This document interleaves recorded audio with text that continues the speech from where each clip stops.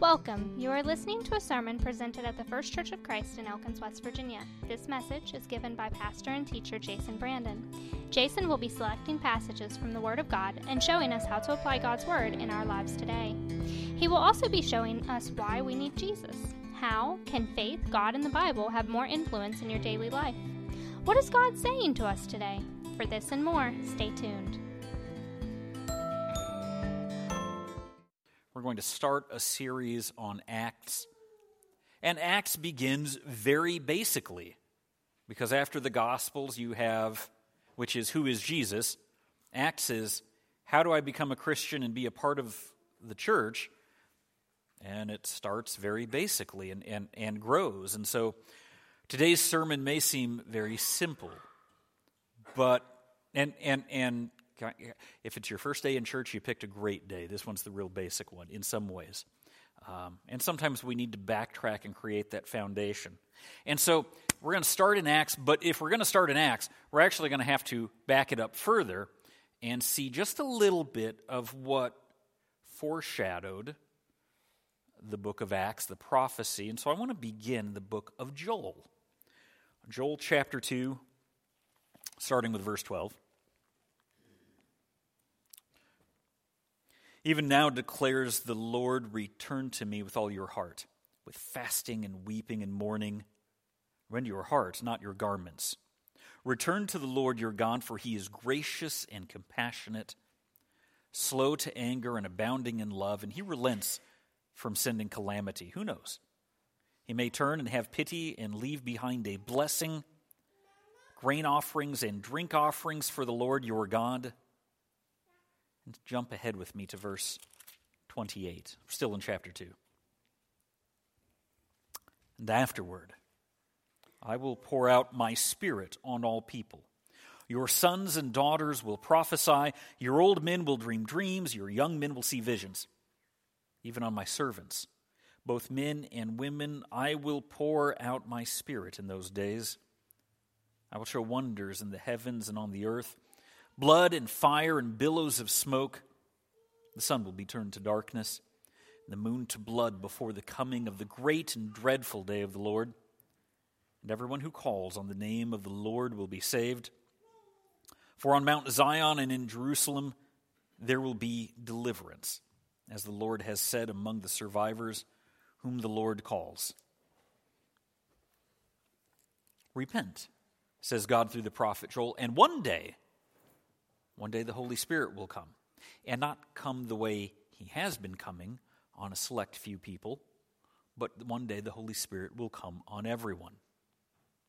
And so we fast forward into the Gospels, and we see how Jesus built on that in John chapter 14.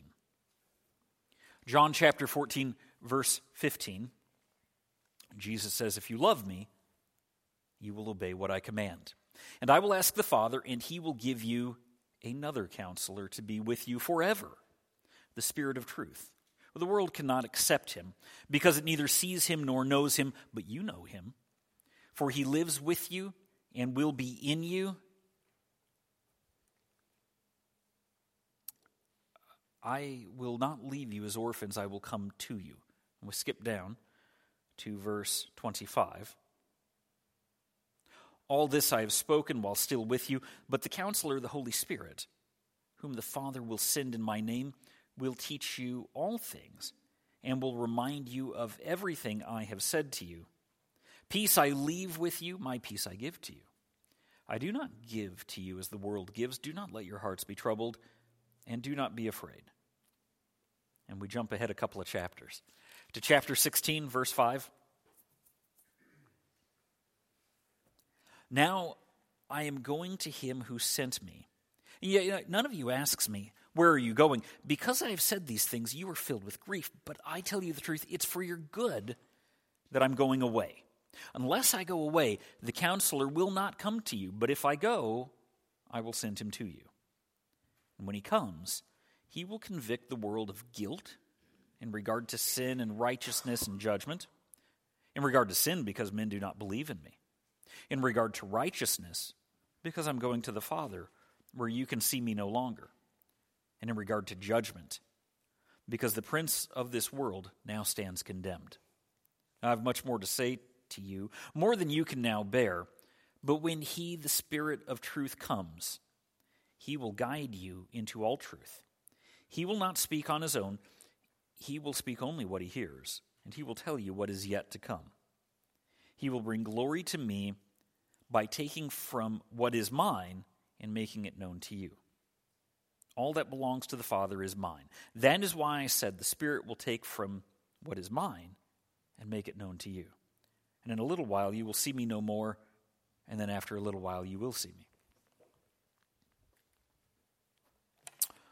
So the prophet Joel says, one day, on the great and dreadful day of the Lord, the Holy Spirit will come on all people, and it will be amazing. And then Jesus says, I've got to go. And it's good that I'm going, because if I don't go, the Counselor, the Spirit of truth, will not come.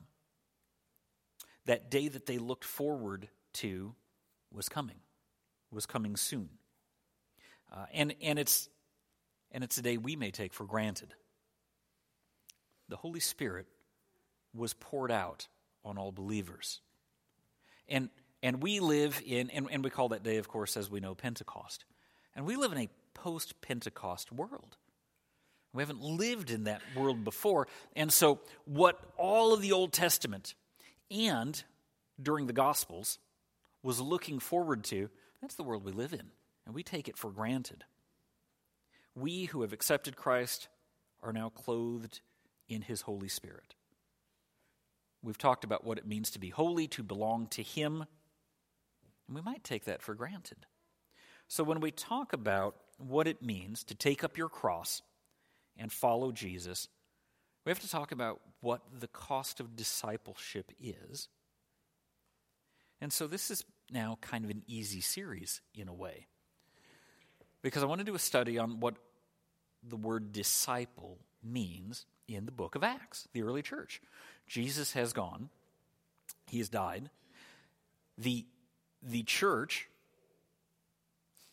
the church is empowered by the Holy Spirit, and as such, we want to know, what does the book of Acts, the book about the early church, what does the book of Acts say about being a disciple?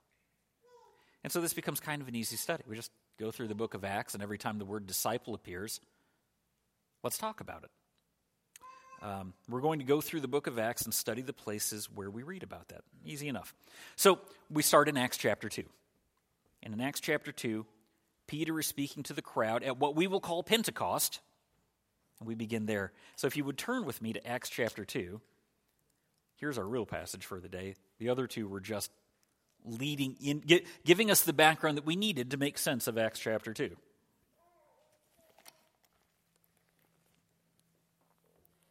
When the day of Pentecost came, they were all together in one place.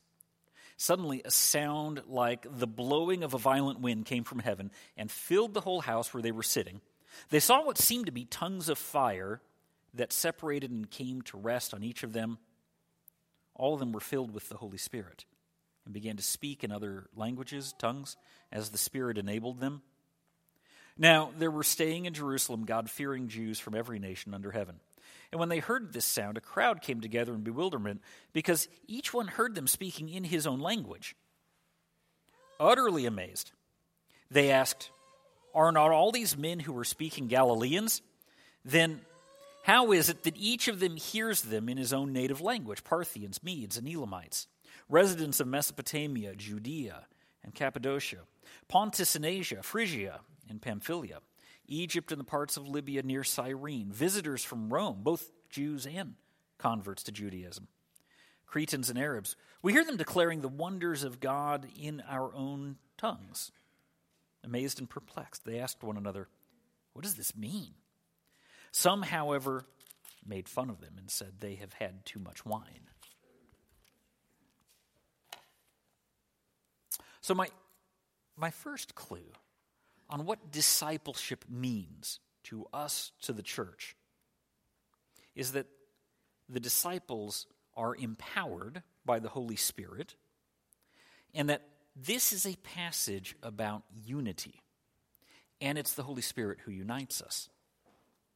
This, we look at the global church, this is not from us, and this is not something that we could pull off on our own. This is Spirit-empowered. And what we read here is a Spirit-empowered miracle that changed the world. There are parts in the Bible when we read through and we read these little stories that are sometimes we think, what's the big deal on this? Maybe it fits into the bigger picture, but it's not huge. But this is huge. It may be so huge that we don't get it, because this changed everything. And it was the Spirit that did this. It was a Spirit-empowered miracle that shook up the world, and they were perplexed. Now, a brief note on the word perplexed. Only one guy uses the word perplexed. Luke is the only writer that uses this word. Luke may have also been, in some ways, the only native speaker of Greek. We're still finding out kind of new information, even now with archaeology, on what languages they spoke in Israel. When I was in Bible college, we heard that they taught Hebrew in the temple, Greek in the market, and Aramaic in their homes. And that may be somewhat true. We're starting to find more and more evidence that they were more familiar with Greek maybe than we realized. But regardless, as far as we know, all of the writers of the Bible were Jewish, except for Luke, who was Greek and who would have certainly spoken Greek fluently. And we see that in some of the language and vocabulary that he uses. And this word for perplexed he's the only guy that uses it 4 times total, once in his book Luke and then 3 times in Acts. And perplexed means it's that feeling you hit when something just completely jars with everything you understand about reality. And that's what this was. Everything they knew about reality just got thrown off. Now, I am convinced, this is just me, can't prove this. I'm convinced that the miracle that took place did not take place in the mouths of the disciples. I think it took place either in the air between them, or it took place in the ears. Because when we rattle off all of those languages, it's more than there were the 11 remaining apostles. Now, maybe there was, in addition to the apostles, there were other disciples, and everybody was speaking in a different language. But what I think that would be chaotic.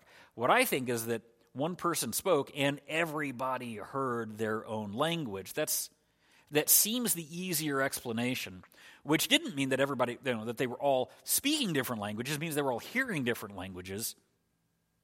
A Spirit-empowered miracle. And that would be perplexing. That would be very perplexing to the people living there. This is the beginning of the church. The Spirit united the church through the Spirit's power, not our own power. In the Spirit, we as humans are restored with ourselves. We're restored with each other. And through the Spirit, we are restored with God. And that's what I want to talk about today. I've given you my 3-point outline as we start. I want to look at this unity that the Spirit brings to us. And the first thing I would say is that we are restored to ourselves. Genesis chapter 1, verse 27. We are made in the image of God. What an amazing privilege. Alone among creation, we are different. And that's the difference between the church and those outside of the church. Christianity teaches that you are special, that you matter, that you are made in the image of God, unlike anything else in creation. Outside of the church, we're told we're just part of the animal kingdom that further evolved out and became, we may have a level of sentience and consciousness that the rest of the animal kingdom doesn't have, but at the end of the day, we're still part of the common world. Christianity says you're made in the image of God and nothing else is in the image of God. And that's a big deal. Don't take that for granted. You matter. Maybe you don't matter to the world, but you matter to God. He made you in His image. There are some neat things in the animal kingdom. I enjoy going online and finding things about these critters that are out there that just boggle my mind, what they can do. It amazes me how many different kinds of animals are on Earth and the amazing things that some of these things can do with camouflage and don't starfish spit their stomach out and then bring it back in. There's incredible things in the animal kingdom, but none of those things are made in the image of God. They may seem amazing to me, But more amazing is that God made me in his image. Obviously not with hair color and eye color and things like that. We're talking about at a conscious and moral level, that we resemble God in a way that nothing in the animal kingdom comes close. He made us in his image. You know what else amazes me? Stars. Stars are amazing. They're huge. If you took the sun and shrunk it down to the size of a baseball stadium, and then did the same with the earth, and shrunk it down the same percentage, the earth would be the size of a tennis ball. The sun is huge. Huge. You can't say, well, the sun's a basketball and here's a ping pong. No, the relationship is a lot bigger. And yet, our sun is a small star. And I don't mean small like there are some stars that are the size of 2 stadiums. I mean, there are stars out there the size of tens of thousands of stadiums, and maybe I'm not even right on that, maybe even bigger than that. And knowing that our sun, if shrunk to the size of a baseball stadium, that our planet would be shrunk to the size of a tennis ball. Now take how small you would be on that tennis ball. And you matter to God. You were made in his image, and to him, you were worth sending Christ to die for. And he loves you, and he knows you individually. And so we think of how enormous this universe is, and that's when my brain just shuts off. I can't, knowing how big our sun is in that, and it's a small star, and then realizing that so many other stars, most of the stars are bigger than that, and looking up into the sky and now finding out that what I think are stars in the sky are other universes, most of them, with their own billions of stars. And you matter to God. And that amazes me. But those stars are not in his image. James chapter 3, verse 9. James says, with the tongue we praise our Lord and Father, and with it we curse men who have been made in God's likeness. Out of the same mouth comes praise and cursing. My brothers, this should not be. That have been made was made. It isn't a past tense. The different Greek verb tenses, this is we were made and we still are. It has an ongoing ramification.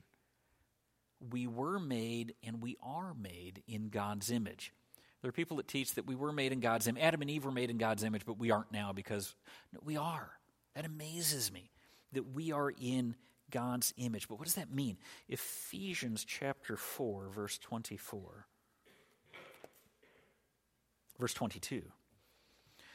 You were taught with regard to your former way of life to put off your old self, which is being corrupted by its deceitful desires, to be made new in the attitude of your minds, and to put on the new self, created to be like God in true righteousness and holiness. We're created to be like God in righteousness and holiness. So here's what we have. Man lives, and we know this. We've been taught this. If anybody that's been in church, we live in a fallen state. And so backtrack to what this means. Just as a review, Adam and Eve lived in a perfect relationship with God in the Garden of Eden. And they sinned. And because of their sin, they got kicked out. And sin is an act of rebellion against God. Okay, it's not, as I've said, it's not like forgetting someone's birthday. Okay, sin is active rebellion. Colossians chapter 1, verse 21. Once you were alienated from God and were enemies in your minds because of your evil behavior. Sin is not an accident. Okay, God doesn't punish us for lapses in memory or things we didn't know. Sin is active rebellion against God. They got kicked out of the Garden of Eden. We were born outside of the Garden of Eden. We were born separated from God in that sense due to their sin. Their sin started the process. We are still in his image, says James and Paul and others. That image wasn't wiped out. We are separate, but we are in need of restoration. We are in his image, but the image has been marred by our own sin as well. I don't want to blame this all on Adam and Eve. We are all sinners. There is an image, like looking into a mirror, but the mirror is cracked. The image is still there, but it's not what it should be. We can see the remnant, the echoes of the image of God in all of us, but we're not who we should be. It needs to be restored. Because sin is what you do wrong against God. It's a willful act of rebellion. We can go to the Old Testament for this as well. Isaiah chapter 59, verse 2. But your iniquities have separated you from God. Your sins have hidden his face from you, so that he will not hear. For your hands are stained with blood, your fingers with guilt. Your lips have spoken lies, and your tongue mutters wicked things. We need to be restored to God. That's the message of the Bible. We are separated from God by sin. We need to be restored. That's the whole message of the Bible. The Spirit of God that comes inside us is the one that empowers us to return to God. And so I'm going to skip ahead a little bit in our book of Acts, and we're going to go to Acts chapter 2, verse 36.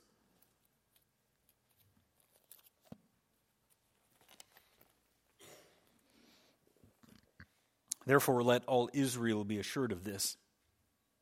God has made this Jesus, whom you crucified, both Lord and Christ. And when the people heard this, they were cut to the heart, and they said to Peter and the other apostles, Brothers, what shall we do?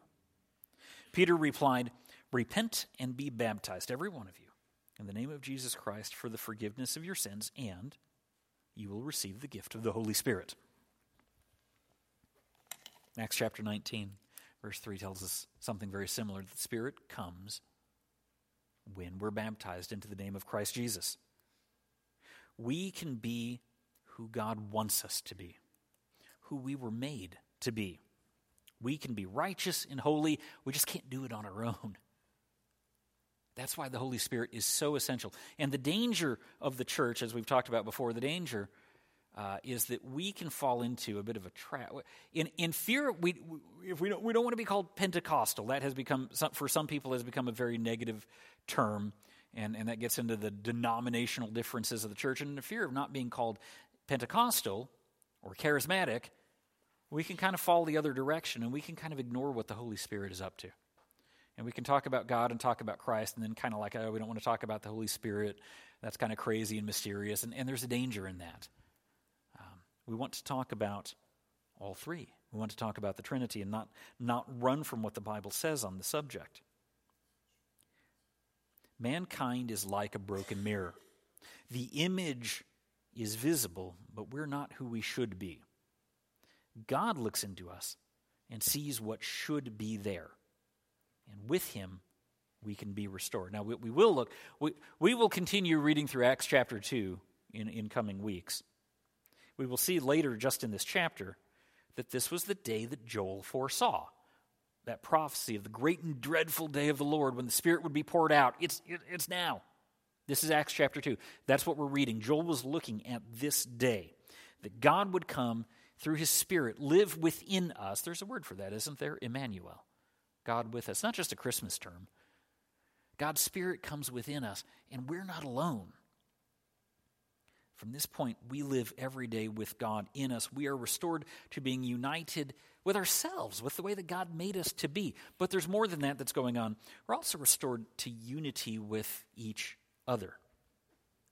And Acts chapter 2 is big. It's game-changing.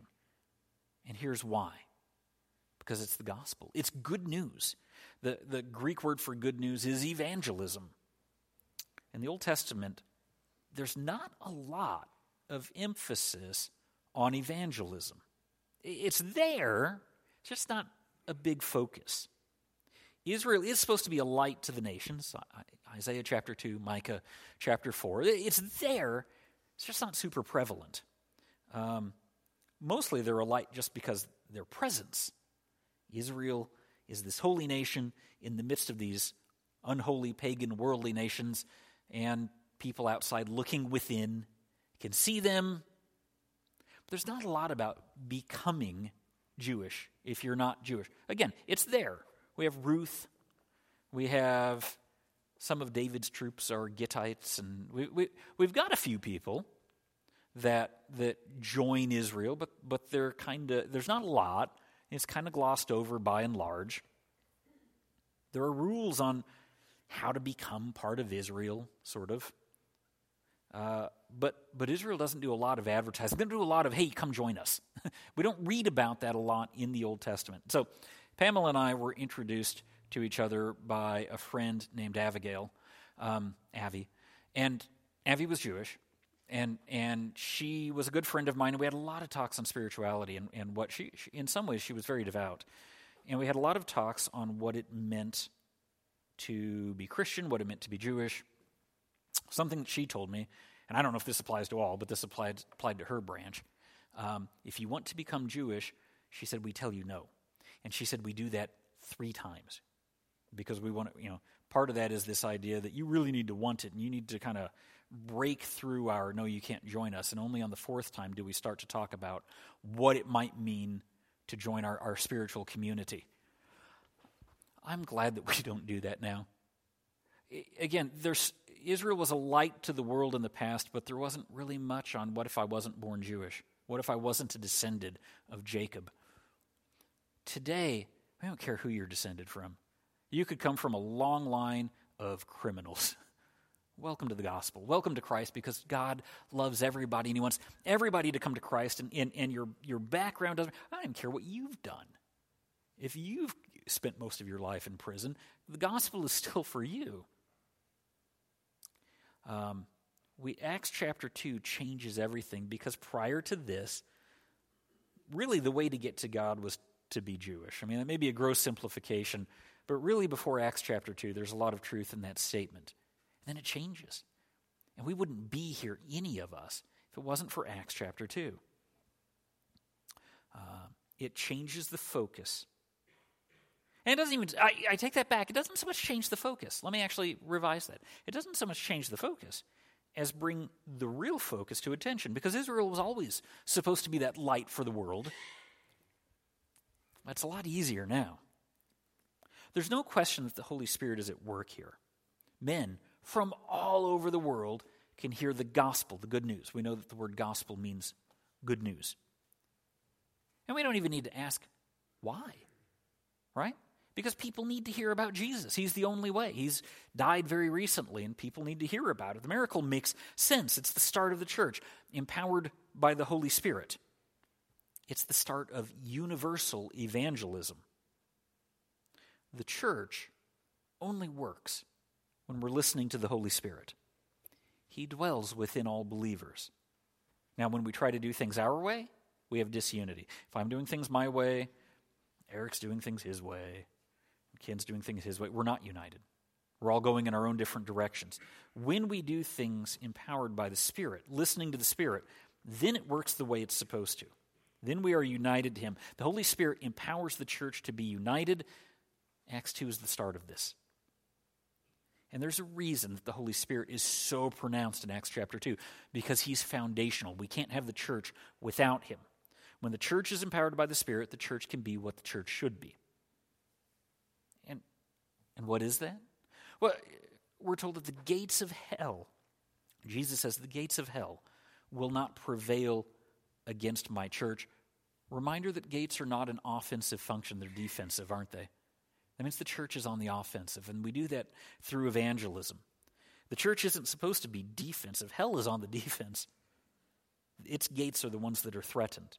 When the Spirit is in charge, the church operates as the church is supposed to operate. When the Spirit is in charge, the church has unity and love and growth and maturity and focus. And we have that unity with each other. But we also are restored in our unity with God. As Christians, we're blessed that we live in the day that we do. Israel looked forward to this day. They didn't really get what they were looking forward to, but they knew it was going to be amazing. And they looked forward to it. Joel prophesied that there would be a day when the Spirit was poured out on all men, all people. And I hope that we don't take that for granted, but I suspect that I do too often. And I suspect that I'm not alone. It's all I know. Since I became, I take it for granted that when I pray to God, I don't need to offer burnt sacrifices on an altar. That there isn't a special class of Levites that represent me before God or priests. I take for granted that I can crack open my Bible whenever I want to, that I can pray whenever I want to, that God is always listening, and that His Holy Spirit is always guiding me. I'm just not always listening. In the Old Testament, there were two kinds of people filled with the Spirit, patriarchs and prophets. And we see this as such a big deal that when the first king of Israel, King Saul, when the Spirit comes on King Saul and he starts to prophesy, the people kind of freak out. They say, is Saul a prophet? Because there are only two kinds of people. They're patriarchs, and they weren't around at that time then, and they're prophets. Those are the only people with the Holy Spirit. And I take that for granted, that I look around through a room of people filled with the Holy Spirit. I can't imagine what it would be like to go through life without the Spirit, and I don't want to imagine that. Peter tells the crowds that they too. The Spirit's come on these disciples in this upper room, and they begin, and Peter says, you guys can have this too. This is for everybody. It's not just for this close circle of Jesus' followers for a short time. Men lived in harmony with God until they were kicked out of the garden for sin. And in John chapter 14, we read that Christ died so that the Spirit, the Counselor, can come and live with us, to dwell in us. And that's the whole point of the Bible, isn't it? Somebody said that the Bible is 2 chapters of man living with God in harmony, and a whole lot else, and then 2 chapters of man living with God in harmony. That's fair. The whole story of the Bible is, we had something good and we lost it. How do we get back to it? In fact, take it one step further. In Genesis chapter 6, man tried to supplant God, climb their way physically into heaven. We may laugh about this, but because it seems ridiculous, but they tried it. God messed up their languages, which ruined their unity. And in Acts chapter 2, we see languages are no longer a barrier because through the Spirit, that barrier is gone and we have unity again. Through Christ's death on the cross, the way is open for us to return to God and be united with Him and reconciled with Him when we choose to accept Him as Lord and Savior. It's not for the whole world. It's for those that want it. His Spirit empowers us for that. Unity with God is again possible, but only through Christ's death and through the gift of the Spirit, which, as I said, we're going to keep working our way through Acts. We read how Acts kind of ends. There's a way to get His Spirit. And so our hymn of invitation is hymn number 327. And I ask the question, are you restored to God? Only through Jesus and His Spirit can that be accomplished. And Acts, the foundational book, Acts chapter 2, the foundational chapter on what does it mean to be a Christian, to be the church. And Acts chapter 2 ends with, here's how you do it. Repent and be baptized, every one of you, in the name of Jesus Christ for the forgiveness of your sins, and you will receive the gift of the Holy Spirit. So, if that doesn't apply to you yet, if you haven't repent and been baptized to receive forgiveness of sins and the gift of the Holy Spirit, let's just talk. Let's talk after church on what that means. Different people are at different places based on their backgrounds, and that's great. That's okay.